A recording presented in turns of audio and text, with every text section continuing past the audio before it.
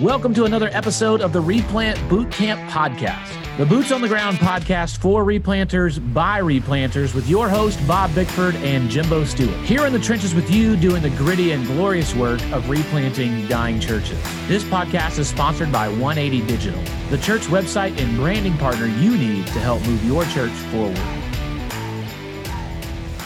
Here we are again with the Replant Bootcamp, talking about the 13 characteristics again. Glad to be back with you, Bob Bickford, who is now officially another year older. Thanks for sharing that, Jimbo. I'm older and slower and weaker. I was going to say wiser and more regal. Okay, we can say that. That's not incongruent with the things I just said. But I am, man. When I'm out in the yard working and lifting stuff, I'm thinking, oh, man, I just lift this up over my head. Not anymore. Not as much. I think I've got to do some pastor fits, some CrossFits, and something. I don't know. I'm losing some muscle tone. I got to do some steroids. I don't know. Supplements, shots. Who knows? You know. Has your AARP card come in the mail yet? Dude, that happened a long time ago. And they keep sending them because I've not joined. They just want me to continue to join. Well, you don't get discounts at Shoney's yet, do you?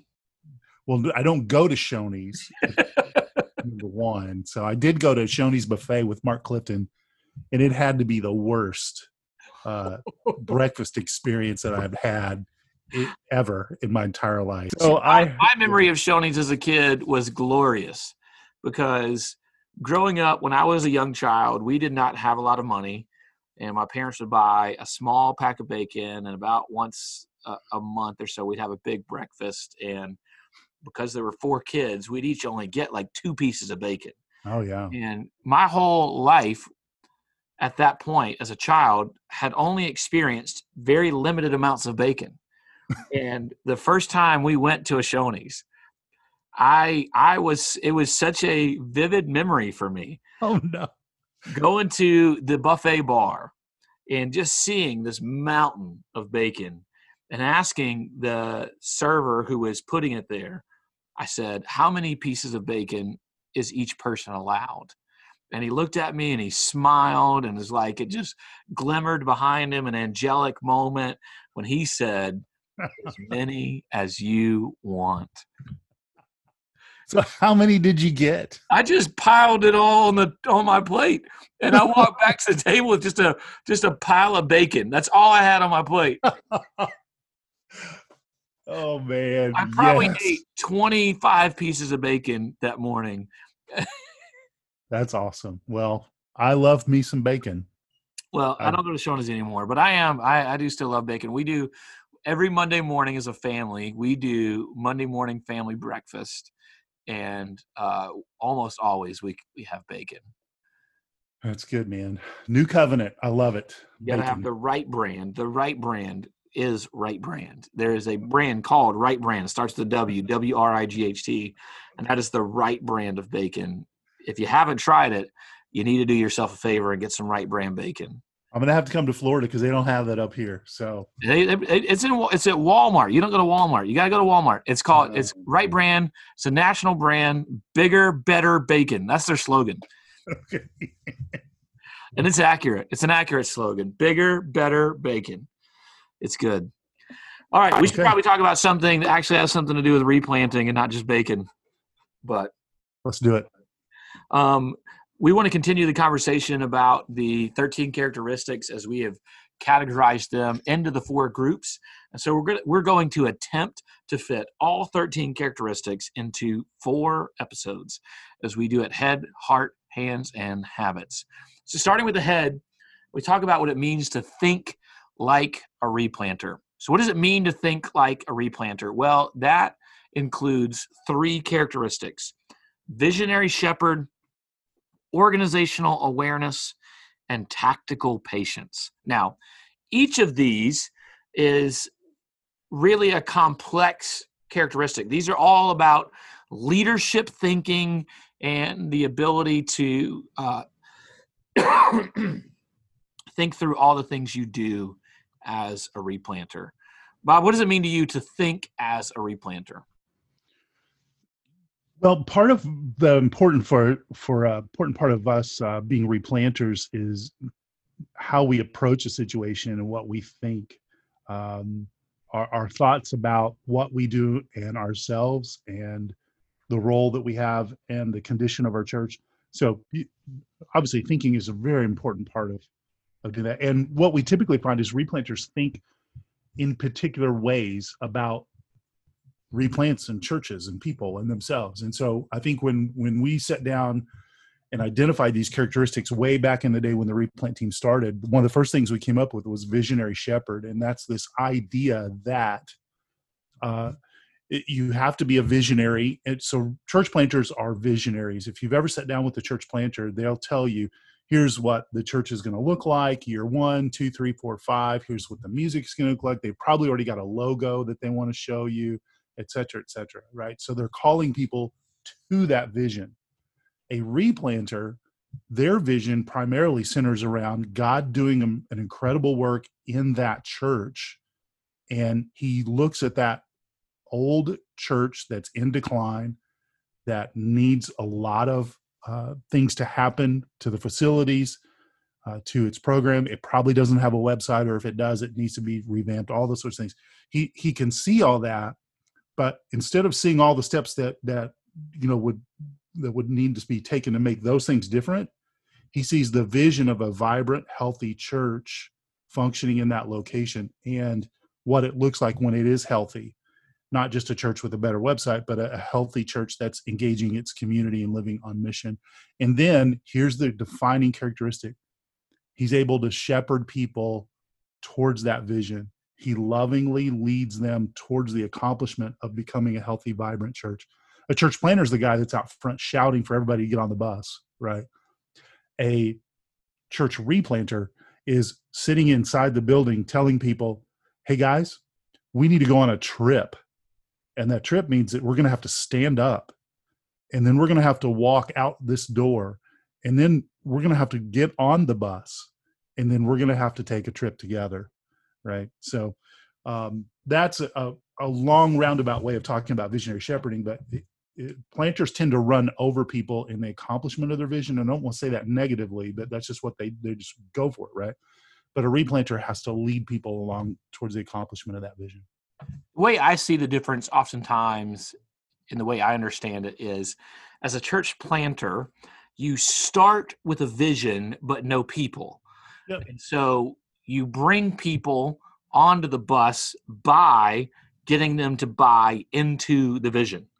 Mm-hmm. And so if I'm a church planter and I take you out for a cup of coffee and I share the vision with you and you go, I'm just not buying it. I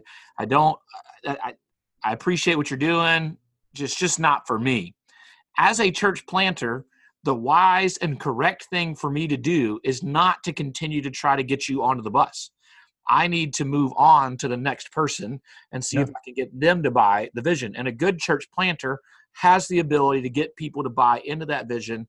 And that's who they build the core team out of people who already believe in and want to go that direction. The reason a replanter has to be a visionary is the church is not where it needs to be. And the church has got to figure out a vision of where God has the next steps for that congregation. But the reason he has to be a visionary shepherd is because he doesn't get to choose who's on that bus, or like you said, not even really on the bus yet, but he doesn't get to choose who's a part of that story. Yeah. He doesn't get to say, okay, Bob, you didn't believe in the vision. That's okay. We can still be friends, but I'm going to move on to the next guy because the next guy is going to help me figure out how we can get there. Now, I've tried to sell you the vision. You didn't buy in. I have to figure out how to shepherd you to that vision. Mm-hmm. And I have to understand as a replanter that is going to be a slower process than church planting, because Absolutely. I can't just move on from you. I have to recognize, and here's where I think the difference between when you know whether you're called to this or not. If you're called to this, then you don't necessarily see that moment as a loss and as a burden, but as an opportunity to shepherd and disciple somebody to a vision and to be on mission, right?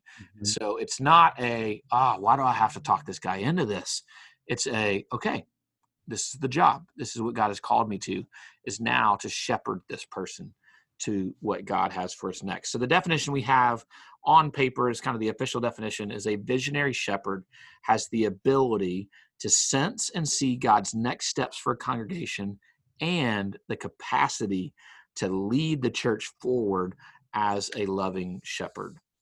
And so you got to be a visionary shepherd, but you can't just be a visionary shepherd. That can't be the only way you're thinking through things. I think that's honestly, in my opinion, the primary characteristic that really almost everything else we're going to talk about kind of is supporting of that idea of what it means to be a visionary shepherd. Now, there are 8 characteristics that you guys came up with on the Replant team before you were graced with my presence on and before you came in and you brought 5 additional ones. until I came in and brought 5 additional ones, which weren't mine either. So I stole them with permission from a guy named Dr. Stephen Hudson, who did a really great PhD paper out of Southern Seminary on mixed methods study of determining competencies of church revitalization pastors. And so I, in my doctoral research, have taken his doctoral research and kind of added that and undergirded the original 8 as well as added some. Now, some of these come out of human resources, language, and competencies, but I think they still are very important for us to understand. And so one of those, that out of the 5 that we have added, that may be the hardest one to really grasp, but I'm convinced is still very important, is organizational awareness. Yeah. The kind of layman way I like to define organizational awareness is really the ability to understand the personality of the church as a whole.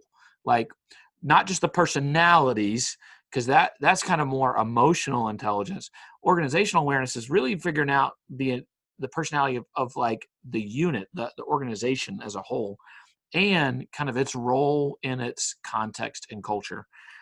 The official definition that we have is a replanter with organizational awareness is adept at understanding how power dynamics work within the church, anticipating how changes would be received, recognizing where change may produce friction, and showing an awareness of how current practice and changes affected their position within the community in which they served, which is a mouthful, but I think it's worthy to have this in the list and understand that we have to have organizational awareness as a replanter. No doubt. I this reading that definition made me think about my early days of replanting. And I don't think that this was a high in the first 3 months. I didn't have a lot of organizational awareness, or the church, when I came in and interviewed and began to visit in homes, what they said to me caused me to kind of short circuit my search to become more aware of the church as an entire body. So called me there, voted 100% to call me. Every single person in the home that we visited in their homes, and every single person said, we need to change. We need to change. We need to change. We're ready to change. We need to change. So you think, oh, we got a strong mandate for change. Let's drop the hammer and let's roll and let's do it. But you know what? Is that what they meant? Absolutely not. What they meant is, we just want you as a younger pastor. And I was young when I came, Jim, but that was 10 years ago. I was 43. Right. So we want you as a younger pastor to come in and just bring young people here and do the same things that we've always done. That's the change they wanted.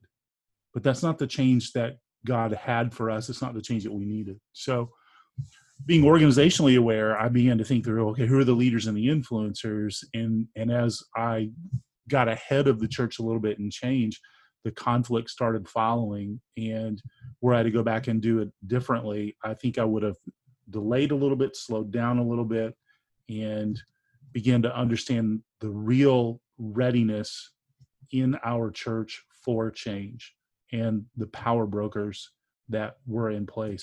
One of the things that used to happen frequently, but doesn't happen much anymore, is I'll meet a guy that has received a call to be a replanter, revitalizer. And one of the first things he says is, you know what? I'm just been there a couple of weeks. For one of the first goals and objectives is I'm going to change the bylaws. It's like, hold on there, cowboy, right? Like, back it down a little bit. I love your enthusiasm, and they probably do need to change, but not right now, right? Yeah. So that's the deal. When you don't have a lot of organizational awareness, you don't know, you haven't done the research to know the history and the things that worked and didn't work and the things that caused the previous pastors to leave early, perhaps, or to be forced out, then you're not really doing yourself any favor to develop organizational awareness. And I think anybody, this is the thing, some people can read a room a little bit better than others, but I think anybody can become organizationally aware. Yes. I think if you want a really good example of poor organizational awareness, you need to go back to the episode where I talk about how not to change the name of a church. And it's a really good case study in a lapse in organizational awareness in my life. Well, yes, that is one of my favorite episodes, but the elders that were from your sending church did not help foster that a good experience through that whole thing. So you need to give them a little ownership as well. Yeah, I think one of the ways that you can understand organizational awareness is if you'll go more micro on it into your own life or your household, right? And so meaning you understand the personality of your wife and of your children. And if you want to lead a change in your household, then probably if you've been happily married long enough, how to bring that decision to your wife and to your kids, right? And so that you can't just drop the hammer on it. And there's a certain way you need to bring it up to your wife at a certain time of day or a certain whatever. And there's a certain way you need to introduce that to your kids and in order to more effectively get them to buy into where you're going. So it's partially visionary shepherd, but it's really understanding the nuances and the personalities of the organization as a whole so that you can be a visionary shepherd and you can lead towards that. And so that helps me when I think about, like, if I'm trying to get my wife to a certain outcome, I know there's a way to approach it. And I've learned also there are ways not to approach it, and you figure those things out. So like in the church, I think about if I want to slowly roll out an idea and read the temperature of how it's going to be received, I know which 5 people to run that idea by. And so what I do is I've got in my mind, and I just call or sit down with those people and I say, hey, let me run an idea by you that I am considering for our church. And at that point, I legitimately am just considering it. And I want to see what the temperature of the church would be. And so I say, here's what I'm thinking. I'm thinking if we do this, it would help us do this. And whatever that is I bring to them, they have questions or they have objections. And usually out of those 5 people, that gives me a pretty accurate reading of how the church as a whole is going to feel. What that also does for me is allows me to understand what questions and objections to anticipate when I bring it to the church as a whole. And if I can go ahead and answer those questions and objections when I present the idea to the church, it goes across a lot smoother. So that's a lesson that I've learned about organizational awareness kind of the hard way. Yeah, I think what you just described, if most pastors would do that on a regular basis, we would see longer pastor tenure and healthy and less divided bodies. Yeah. So connected to these two is the third characteristic that comes under head in the way that we think through leadership is tactical patience. Similar to visionary shepherd, this is really 2 ideas brought together. Now, this is a phrase from my research that really comes originally out of the military.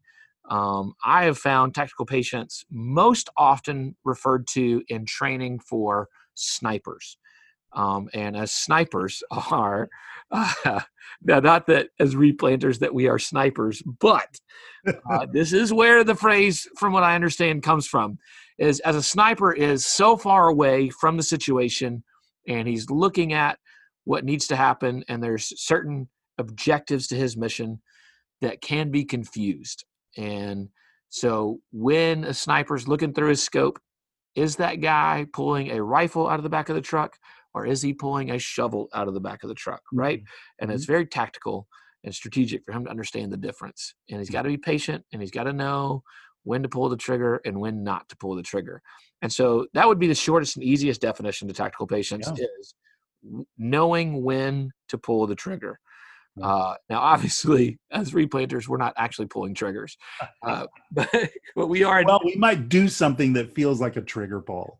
We do. And it might trigger some actions, right? So, I think that's a good way to describe it. One of the ways that I have found helpful to think about this is tactical patience is, let's say you have 5 priorities that you know absolutely need to happen in the church, right? 5 critical things, and no one would dispute them. But if you did all 5 of them in a given year, the place would descend into chaos. People would leave.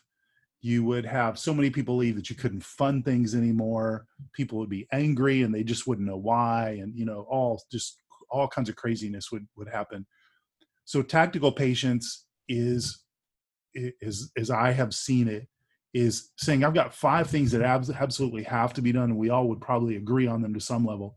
But this year, we're only going to do 2 of them. And I'm going to be patient. I'm going to wait. Those other 3, I'm committed to them, and they still need to happen. But because of the level of change and level of chaos it could introduce into the body, I'm going to wait a little bit, and we're going to only do these 2. And that's a tactical decision based on the condition of your people. So it does relate. I think you said this. This sort of relates to visionary shepherding in some ways, right? To know what the people can bear. But it's having the patience to say, I want this to happen, but I'm going to wait on it. Yeah, really all 3 of these are very interconnected in the idea of what does it mean to lead change well in a dying or struggling church. How do you think through change leadership and lead it well as a replant pastor?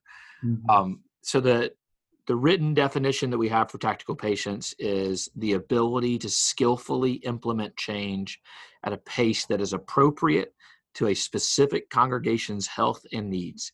It is about having the discernment of knowing when something must be changed and how it should be changed. Yeah. So, Bob, on thinking about change leadership in general, or any of these specific 3, what is kind of one book, one resource you would recommend if somebody wanted to grow in the understanding of thinking like a replanter as a visionary shepherd, with organizational awareness and tactical patience? And it's hard for me to say that one book encompasses all of those things. In the book that Halleck and I wrote, we talk about them in a general way. But I guess one of them that comes to mind is Embers to a Flame by Harry Reeder Jr.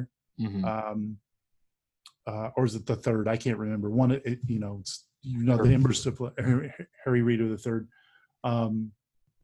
His book is both spiritual and tactical in terms of just the things that it suggests and what it does. And so I felt very helped by thinking about revitalizing and replanting our church in thinking through Harry Reeder's book. How about you? Do you have a book that you feel like is a leadership book that just really helps you deal with these 3 that we've mentioned? If I were to narrow all 3 down into one, now I have several recommendations for each of them, but if I had to narrow it down to one book, for me, it would actually be Leading Major Change by Jeff Orge. Jeff does such a great job of explaining the complexities of major change. Now, he's not as much talking about it as a replanter, but he's talking about like major changes. So he talks about, from personal experience, leading a church plant that was intentionally very organic, not centered on having a facility, to doing a building program and building a facility. He talks about a state convention and completely restructuring the way a state convention ends up operating. And then he talks about leading Golden Gate Seminary and the relocating it into 4 hours away, changing the name of a legacy Southern Baptist seminary. And so honestly, the experiences that he has of leading change almost seem more varsity than replanting. Mm-hmm. And from those experiences, he, in a very biblical way, without using necessarily the same terminology of visionary shepherd and organizational awareness and tactical patience, really addresses those things well. And one of the things he said that sticks out to me all the time, looking back, it's one of those books I wish I would have read before I started replanting. But he says, it's not the change that'll kill you, it's managing the transition. Mm-hmm. And I have found that to be so true. And it's why when you go to that church, they say, we want change, we want change, we want change, because they do. They do want change. They want there to be more people, and they want to be more on mission, and they want to see more people saved, and they want to see all those things happen. But it's the process, right? In the same way that I may look in the mirror and I may want to be skinnier, that change isn't going to be hard to me, in the sense of, like, if you showed me a skinny, buff version of me, I'm going to go, awesome, that looks great. It's the transition that I have a difficulty with. It's the work that goes into getting there that is the complicated process, which is why we have to think like a replanter. We got to have tactical patience, organizational awareness, so that we can lead as a visionary shepherd. Hey, readers, listeners out there, we would love to hear from you. What books would you recommend? What questions do you have about being a visionary shepherd, about having tactical patience, about having organizational awareness, about thinking like a replanter? Contact us, hit us up on social media, email us, let us know. We'd love to hear your thoughts. Thank you for listening to this episode of the Replant Bootcamp Podcast, a resource for replanters by replanters. If you enjoyed this episode or found it to be helpful for you and your ministry, please help us get the word out by subscribing, sharing, and leaving us a review on your favorite podcast listening platform. This podcast is sponsored by 180 Digital. 180 Digital is a team of design, development, and marketing experts that love working with churches big and small. Check out 180.church, ONEEIGHTY.church to learn more about how 180 can help your church move forward.